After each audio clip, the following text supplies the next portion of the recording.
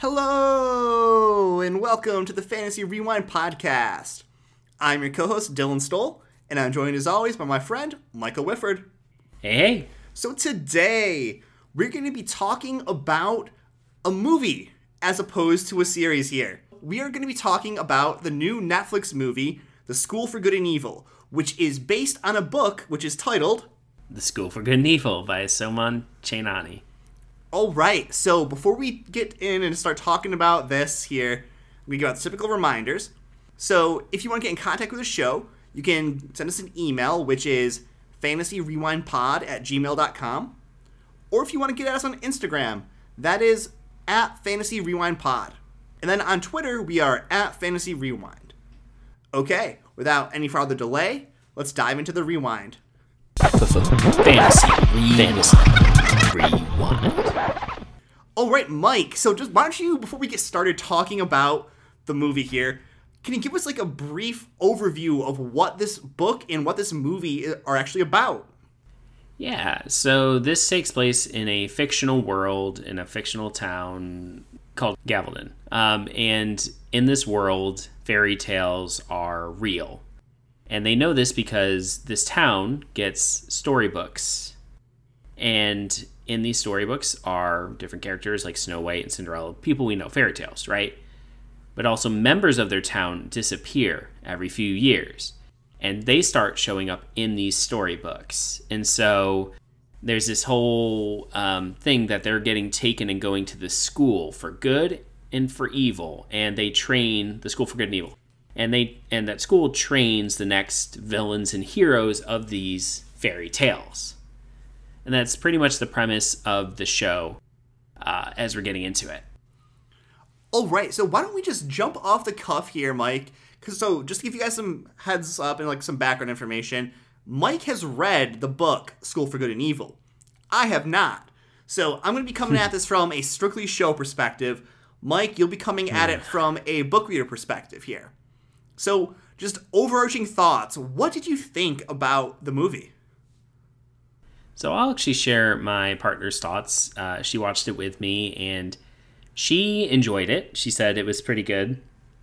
She was a little confused about some of the time lapses and felt like things progressed very quickly in some parts, but overall liked it. As somebody who read the book and then watched the show, I liked that how they did a lot of different elements, but overall they definitely pushed the romance narrative a bit more to the forefront than it was in the books, at least in terms of between Agatha, which is one of the two main characters, and Tedros.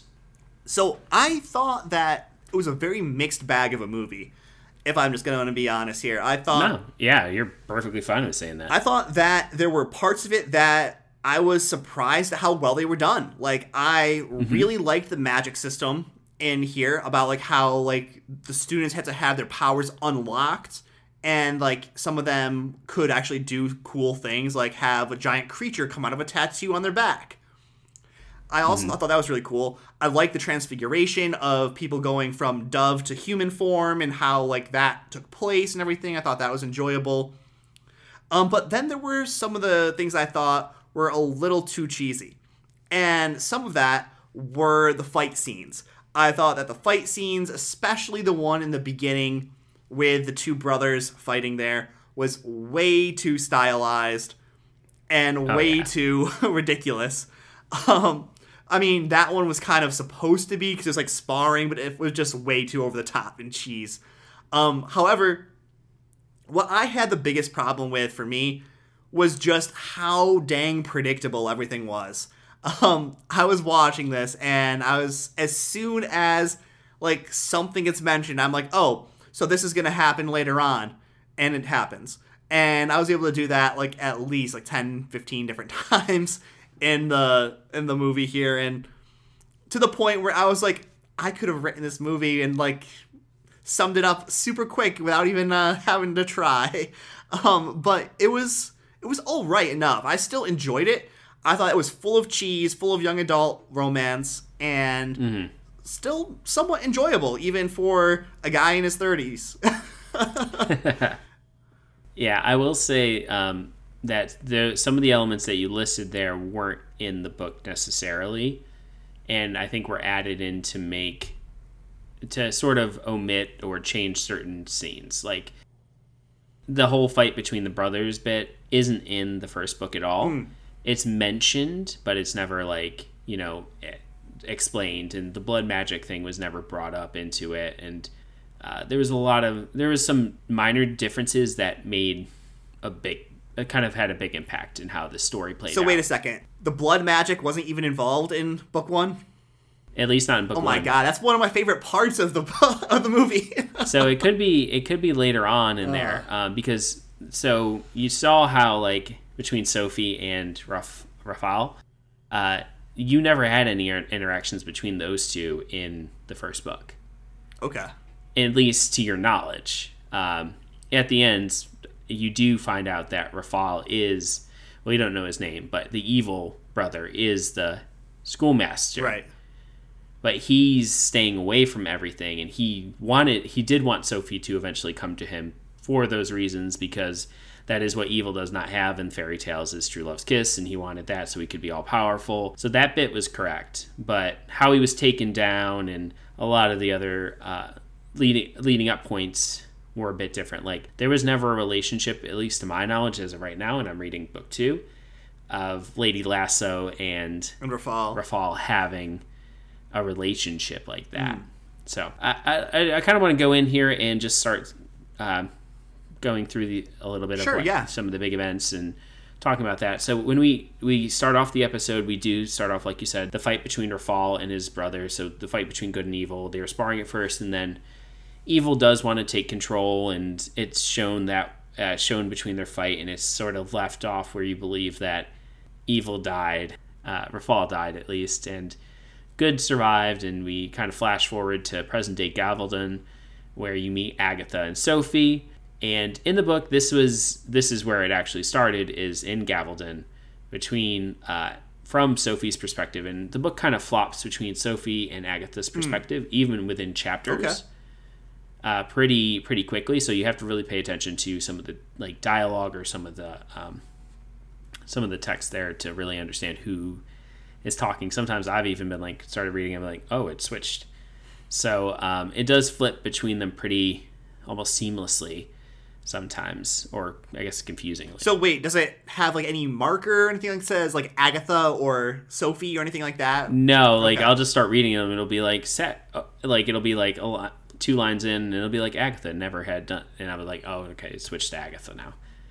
So I will say that bit was a bit confusing, but overall, like I enjoyed reading the book, and I think because it was interesting in how this world was presented, and like I'd never had thought about this, and I immediately started reading this. I was like, oh man, I'm gonna not like this because it's gonna have them go to this school. They're gonna end up, falling in love, and like I knew pretty much the page in that Sophie, while she believes she's good, is not actually good. Exactly.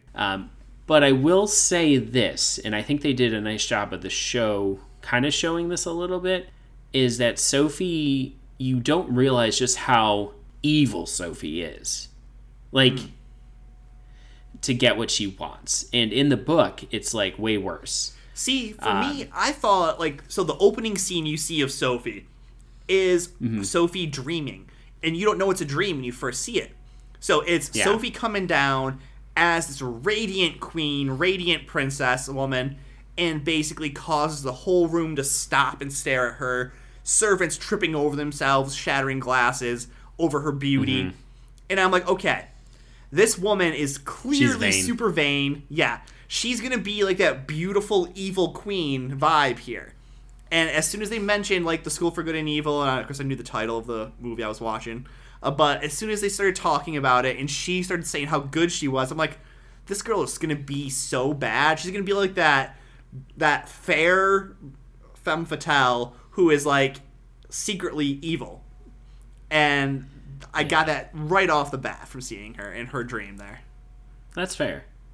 And in the book, I mean, you do get that she's very vain, but you don't understand just how evil she gets. And as what I say is how she was in the Doom Room. Right. And Lady Lasso cut off her hair. Well, in the book, it was not Lady Lasso. It was somebody called the Beast, aka the Beast from. Okay, from Beauty and the Beast. Yeah, Okay. yeah, from Beauty and the Beast, and he sees that the best way to torture her will be to just cut off her hair. So he does it, and then he tells her to leave, and then he like goes over because there's like this moat or kind of this stream, and he goes to like wash off something, his hands or whatever, in the filth, and she comes back in and kills him. Oh man. Yeah, and like that's something that's still kind of with her to book 2. So I'm just saying, like, you don't even like that's the first inkling. You're like, oh wow, she's like She can be ruthless. legit Okay. evil. Yeah, and she doesn't even like she justifies these things in her head, and she uses Agatha, and you get a little bit of that in the movie, but you don't get all of it. Like she's really really bad, and even into and that's what I really liked about the book is that there was all these little events that happened throughout the school year, and you're just like realizing like even though Agatha was actually portrayed as this bad person because she was weird and different and like she acted kind of tough, she really wasn't. And Sophie is the opposite, you know. And so at first you're like, oh yeah, they're obviously going to go to the opposite schools, but it's all the devil's in the details with them. Like you just start realizing more and more just how polar opposites they really are. And I think they didn't really stick that in the movie. And I understand it's really hard because I think about this with any of the school movies, you know, like Harry Potter and even the Percy Jackson movies, which were terrible. Well, that show's going to be coming out soon, so hopefully it redeems the itself. show I'm excited for. The movies, my students were like, oh yeah, they made movies of that because we're going to do Percy Jackson in book club. And I'm so excited about because, you know, full nerd out. But they're like, oh yeah, they made them movies. And I was like, you do not talk about those movies in this classroom. It's like, they are crap. I said that. They were like, whoa. I was like, yeah, you'll find out when you read this book and you fall in love with it. No. Anyway, but the thing with those movies, and I think Harry Potter probably did the best with this because it just hit these big events, is that you don't get all the little nuances that happen throughout the school year. And it's kind of hard to really get that, especially in this book, because this book, a lot of it happens in these classes and small moments, and there's a lot of them. It's a pretty thick book. So they couldn't really do all that. And so they had to really kind of push the narrative a little bit faster in some spots than they did. Yeah, and so like one of the things like I just want to mention, because we're talking about Sophie and how much more ruthless she can be and how much more evil she seems in the book than she does in the movie. I would say, like, in the movie, she doesn't really go full evil until she gets the blood magic.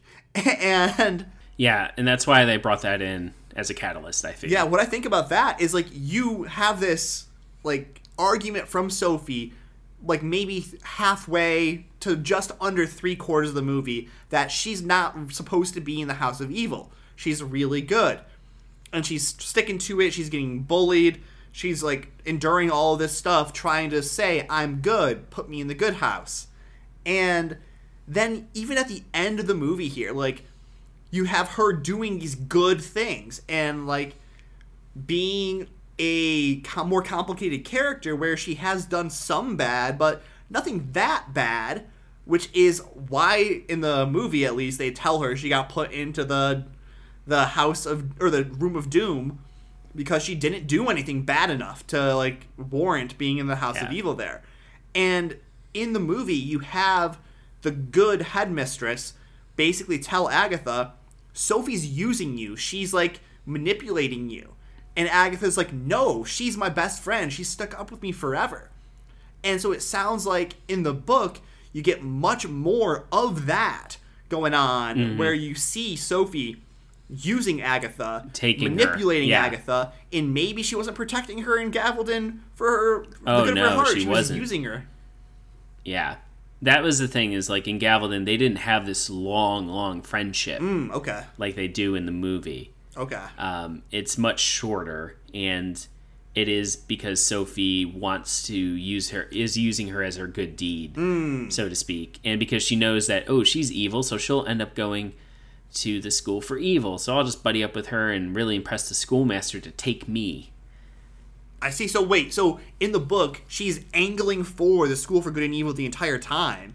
Oh, as yeah, opposed to like she is. stumbling onto it like they do in the movie. Correct. Okay. Wow. Okay. Yeah, that is different. And again, I understand why they would do that, because they didn't want to bring up how kids have been continuously getting kidnapped and, finding them into the storybooks, because that's a longer explanation to what they did. Yeah. Yeah. No, I thought, like, as far as getting back and focusing on the movie a bit here, that the introduction of the School of for Good and Evil, like the concept of it all, was done very smoothly. I thought that it wasn't much of a jumping on point. Like, you didn't need to have any background knowledge. You just you found it in the book and like, oh, what's this what's this School for Good and Evil, SGV or SGE?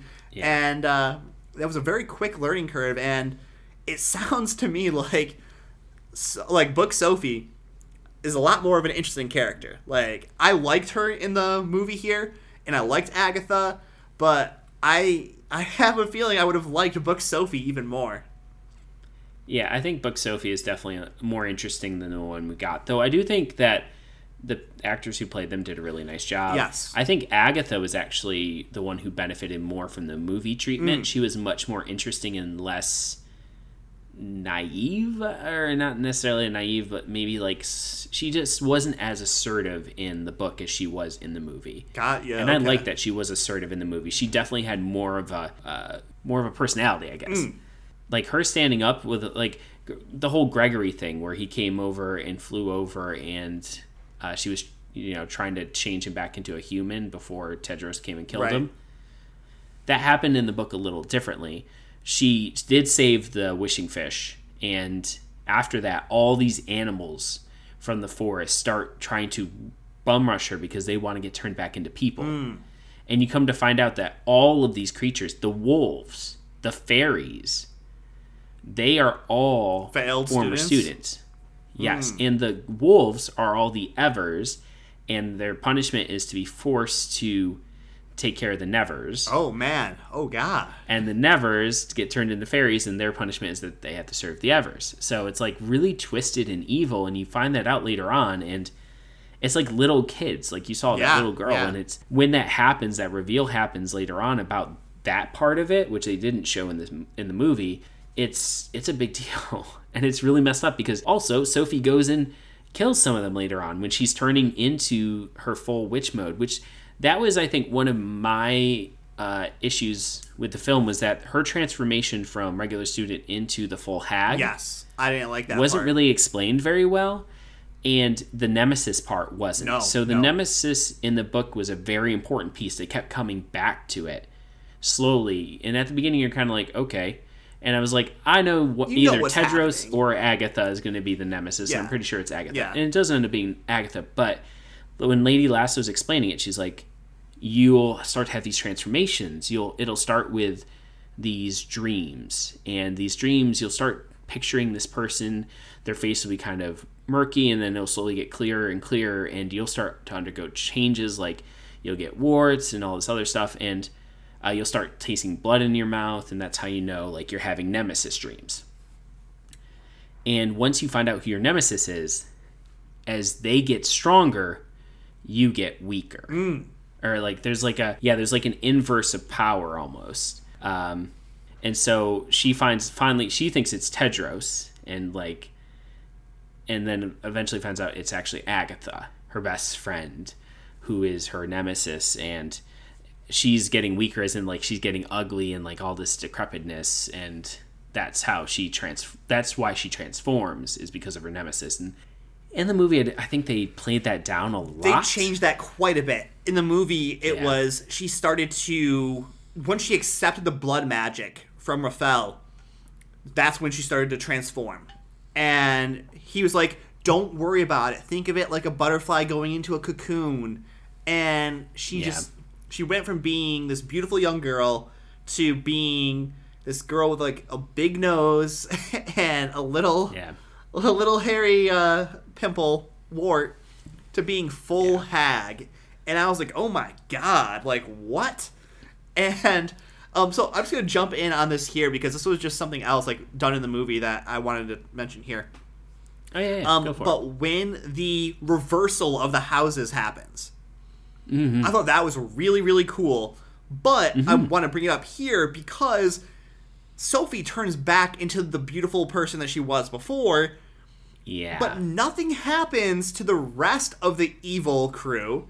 Nothing happens to like Agatha. You see Tedros has like a couple like scars on his face and everything. I'm like, okay, wait, so if Sophie gets to be beautiful again, why isn't Agatha ugly? Why? Because that's her nemesis.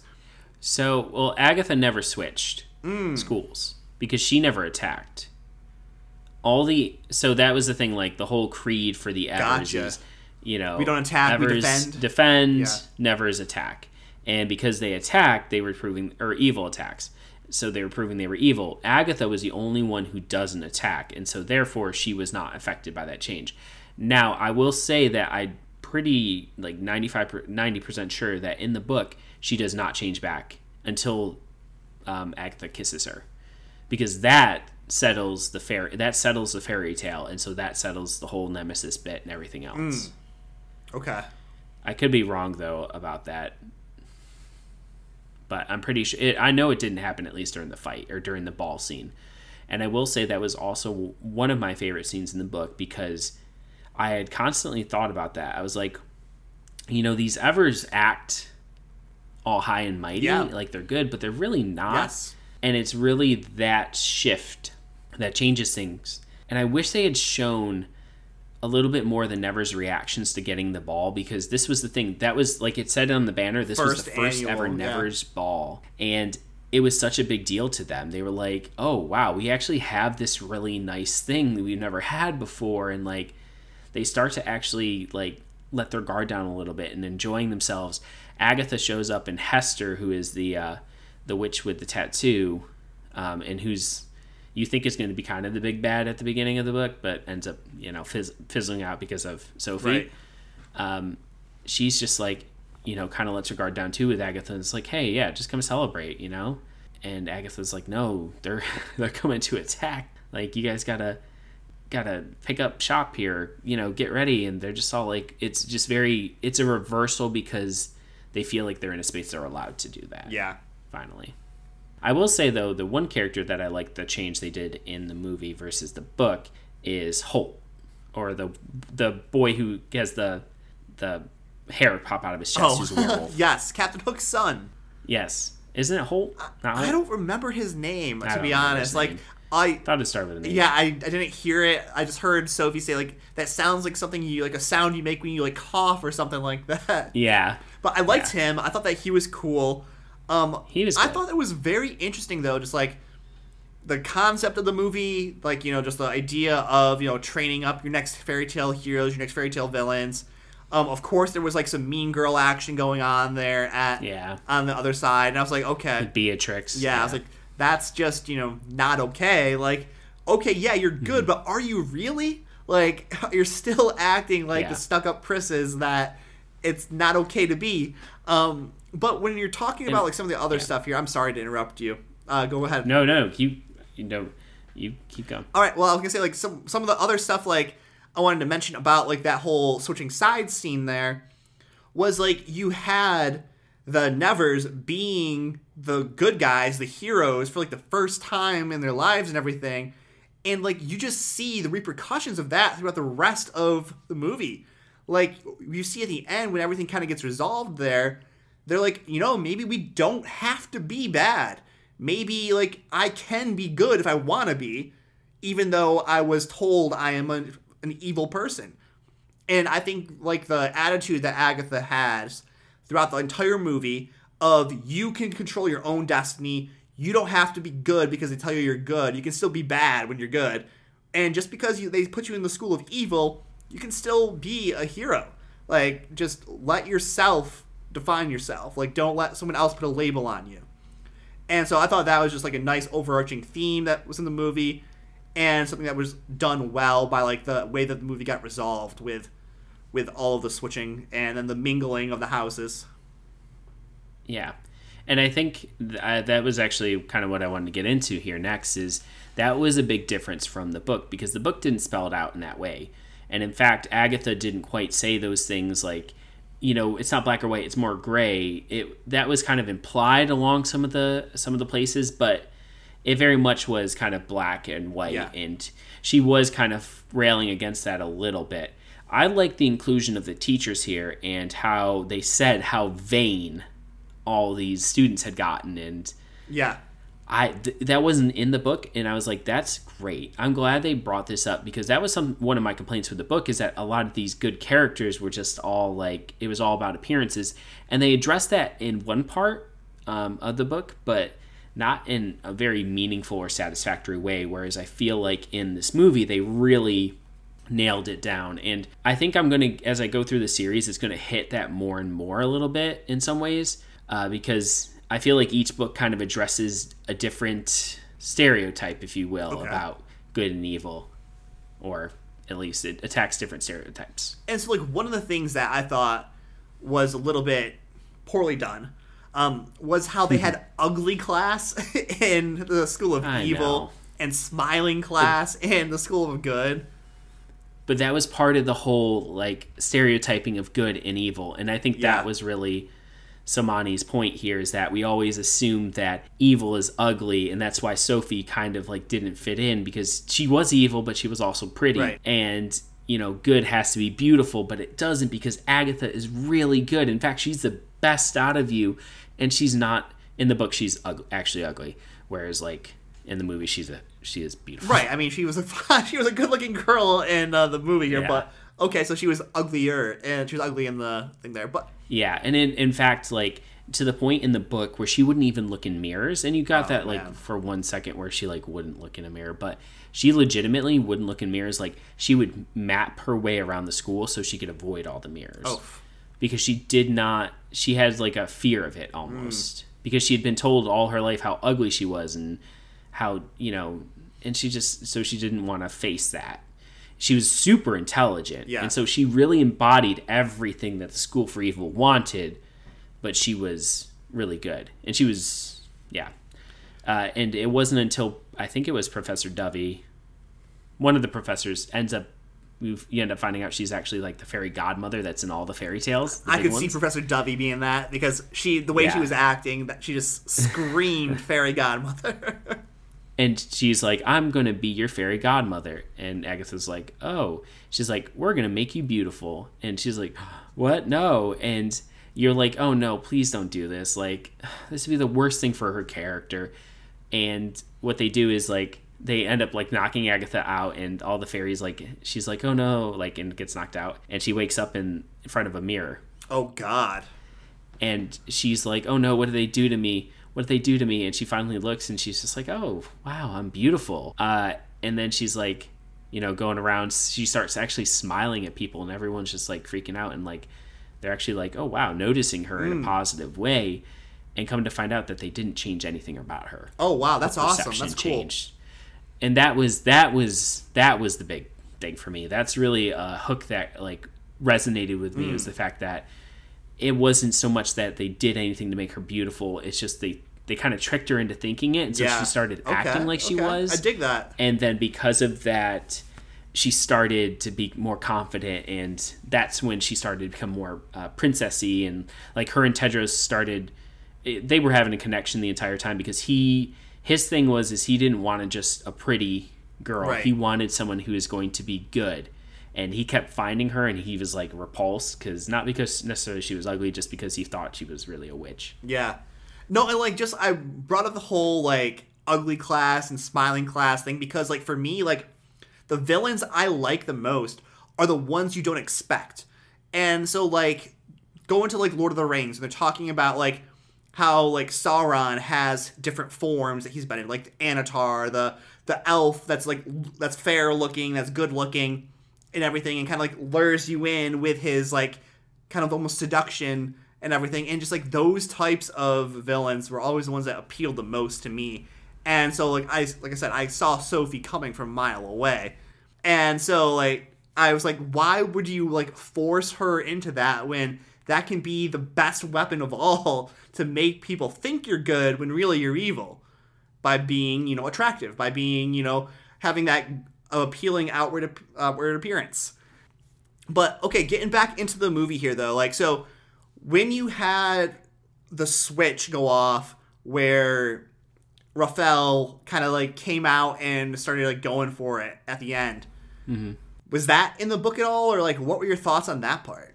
Yeah, so the schoolmaster is pretty much absent from everything. Okay. In fact, they have to break into his tower to first meet him,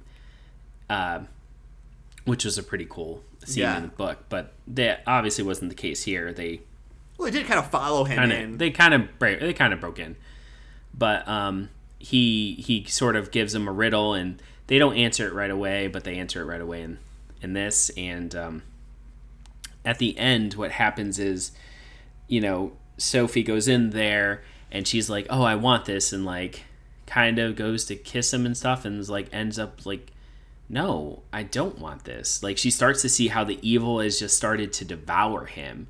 And in the show in the movie, they did it with like the scars on his face showing like he's like decaying. Right, like he's breaking apart. In the book, it's like he's a living corpse behind this mask he has. He has like a silver mask on. Well, it's so funny because in the movie, like he talks about how as long as the good brother and the evil brother were alive, they stayed young and beautiful forever. But once one of them died, the other started to decay.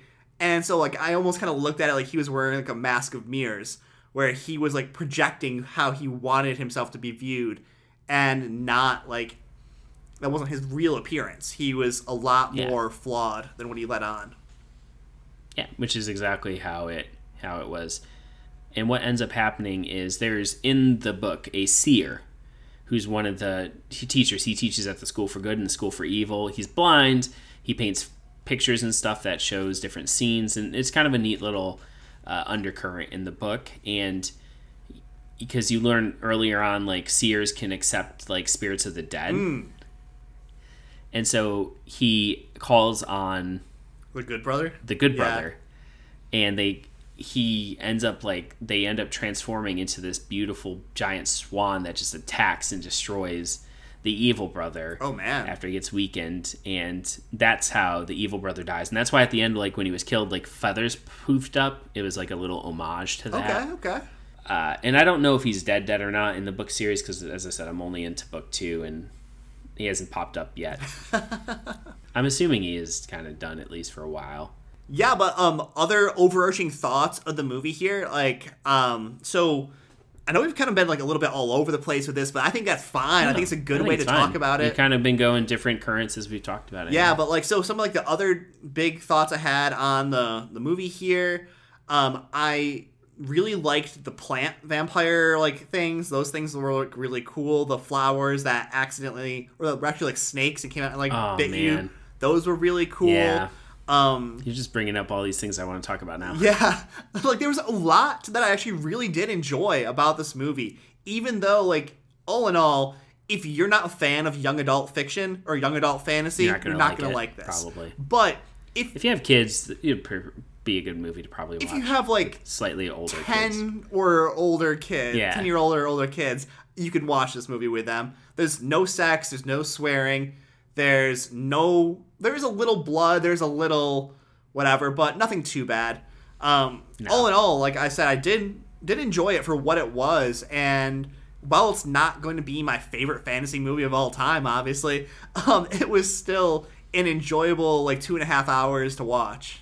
Yeah, and I will say too, this movie had like a really it had Paul Feig. Oh yes, that's exactly what I wanted to talk about. Thank you. It had a lot of really big actors and actresses in it. You had Lawrence Fishburne, you had Cate Blanchett, and of course you had Charlize Theron, who plays an amazing villain in a lot of movies, not just this one. Yes, and you had a lot of actors from other Netflix series in there. Overall, I was really surprised by the cast that was in there, and the quality of the film on the whole, like with the animation and stuff, was fairly good. Was pretty good. I mean, I almost equate Netflix movies to like straight to TV movies, you know. So usually I'm like, oh, they're like mediocre quality, but like this was pretty good quality. And I hope it does well. It'd be cool to see a sequel, but. So that's actually what I wanted to ask you about too, is did you think they left enough there for a sequel, or do you think that the movie has differentiated itself enough from the book material that it doesn't need they can one? Do a sequel. They could do a sequel. Okay. Honestly, because the book ended in a very similar fashion. Okay, cool. With kind of those pieces left as they were, and it actually is a really interesting sort of hook into the second book. Because their fairy tale ends differently than every other fairy tale has ever ended. Right, with the nemesis and the hero still alive. Yes, and so it sort of leaves the rest of the fairy tale world to sort of like, reflect on their their history and like, do we like it how it was or do we like this story? That's actually a very, very interesting. And you said the name of book 2 is what? A World Without Princes. Oh, God. Okay. So, before we get out of here, I do want to bring this up, too. I Yeah. thought it was incredibly cheesy about, there's no truer love than your best friend. And having I wish they just hadn't Agatha said kiss that. Sophie and healing her with her tears Again. and kiss. And I was like, oh my God, kill me I now. know that part, that part was really bad, and I liked in the book it was literally like it was like because that's Sophie's or Agatha's power. She has this true wish. She can make true wishes, and they come true if her emotions are strong enough, and she's like, feeling it, so to speak, like she did with the wish fish. Right? Yeah, it's gonna bring them up actually. And she was actually like in that same scene that she was changing a gargoyle back into a human when Tedros killed it. And so I like that they did that with this character because it made you feel like, oh my gosh, yeah, it's like that's Gregor. Yeah, I don't know. Overall, So overarching thoughts again, Mike. Like you enjoyed it, didn't enjoy it, thought it was worth the watch. it was worth the watch. I wouldn't probably watch it again, but it's not going to kill my enjoyment of reading the books by any means. And I would definitely recommend the book series, especially for younger readers. I know I've gotten some of my students into it from talking about it because, especially for them, like some of these things that we say, oh, it's so like we knew that was coming. Like they don't. Yeah, see they're it young coming, enough so that it's they a little haven't bit more been of a- tainted yet by good fantasy. Yeah, well, yeah. And so it's definitely a great series, and it's really empowering, I think, to a lot of younger female readers, especially because, to be honest with you, a lot of fantasy books don't have strong female characters. True. And this book does. And I think that that's just a good thing. So, just really quick, talking about the book series, Mike, like, where would you say, reading-wise, you'd kind of put this? Would this be, like, on the level of Harry Potter difficulty? Would this be more complex, less complex? Probably on the level of Harry Potter difficulty. It's definitely a bit longer read than, like, even The Sorcerer's Apprentice, but along the same lines. So, middle school, 5th, 6th grade, probably starting off, and I'm expecting as I read through the series, the books are going to grow with, like, because that's how Harry Potter was. They got more complex as they went. These ones look all about the same thickness, so I can't speak too much to that yet, but I'm assuming that they'll at least get a little bit more complex as I go. And is this a completed book series, or is this still being worked on? So it is a completed book series, and actually I think they just did a prequel, or maybe they're doing a second book in the prequel series, which focuses on the two brothers and kind of their story. But the main story is a trilogy? No. Oh, so there is a trilogy. It's like, so there's a trilogy of them, the school years, and then there's a second set of books, 3, that's like the Camelot years. So. Oh, okay. I see a little spoilery stuff being tilted in there, but I mean, that's all I know, so Yeah. I don't know what exactly that entails, but well, to me that tells me that Tedros survives at least until the second half of the series there, but yeah, maybe. Yeah. I don't know. oh right, well, I actually will probably watch this a second time because I know my wife Amy had talked about wanting to watch this too, and right now I am away on a work trip and I had nothing to do in my hotel room, so I watched this and we talked about it.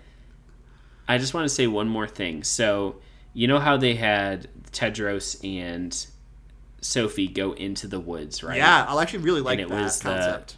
the fairy tale trial. At the Trial of Tales. Trial of Tales. So that's very different in the books, and I mean I know why they did it.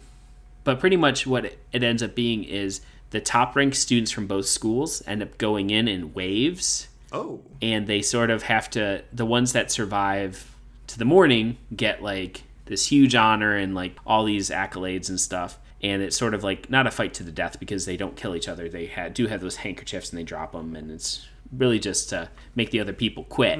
But it's sort of a fight. And Sophie ends up going in even though she wasn't, and she didn't actually earn that spot. Agatha had been helping her throughout the school year to get her top grades because they were trying to get Tedros to get the True Love's Kiss so they could go back home. That was like Agatha's main thing, is like, I want to go back home with my best friend, and you got that in the movie.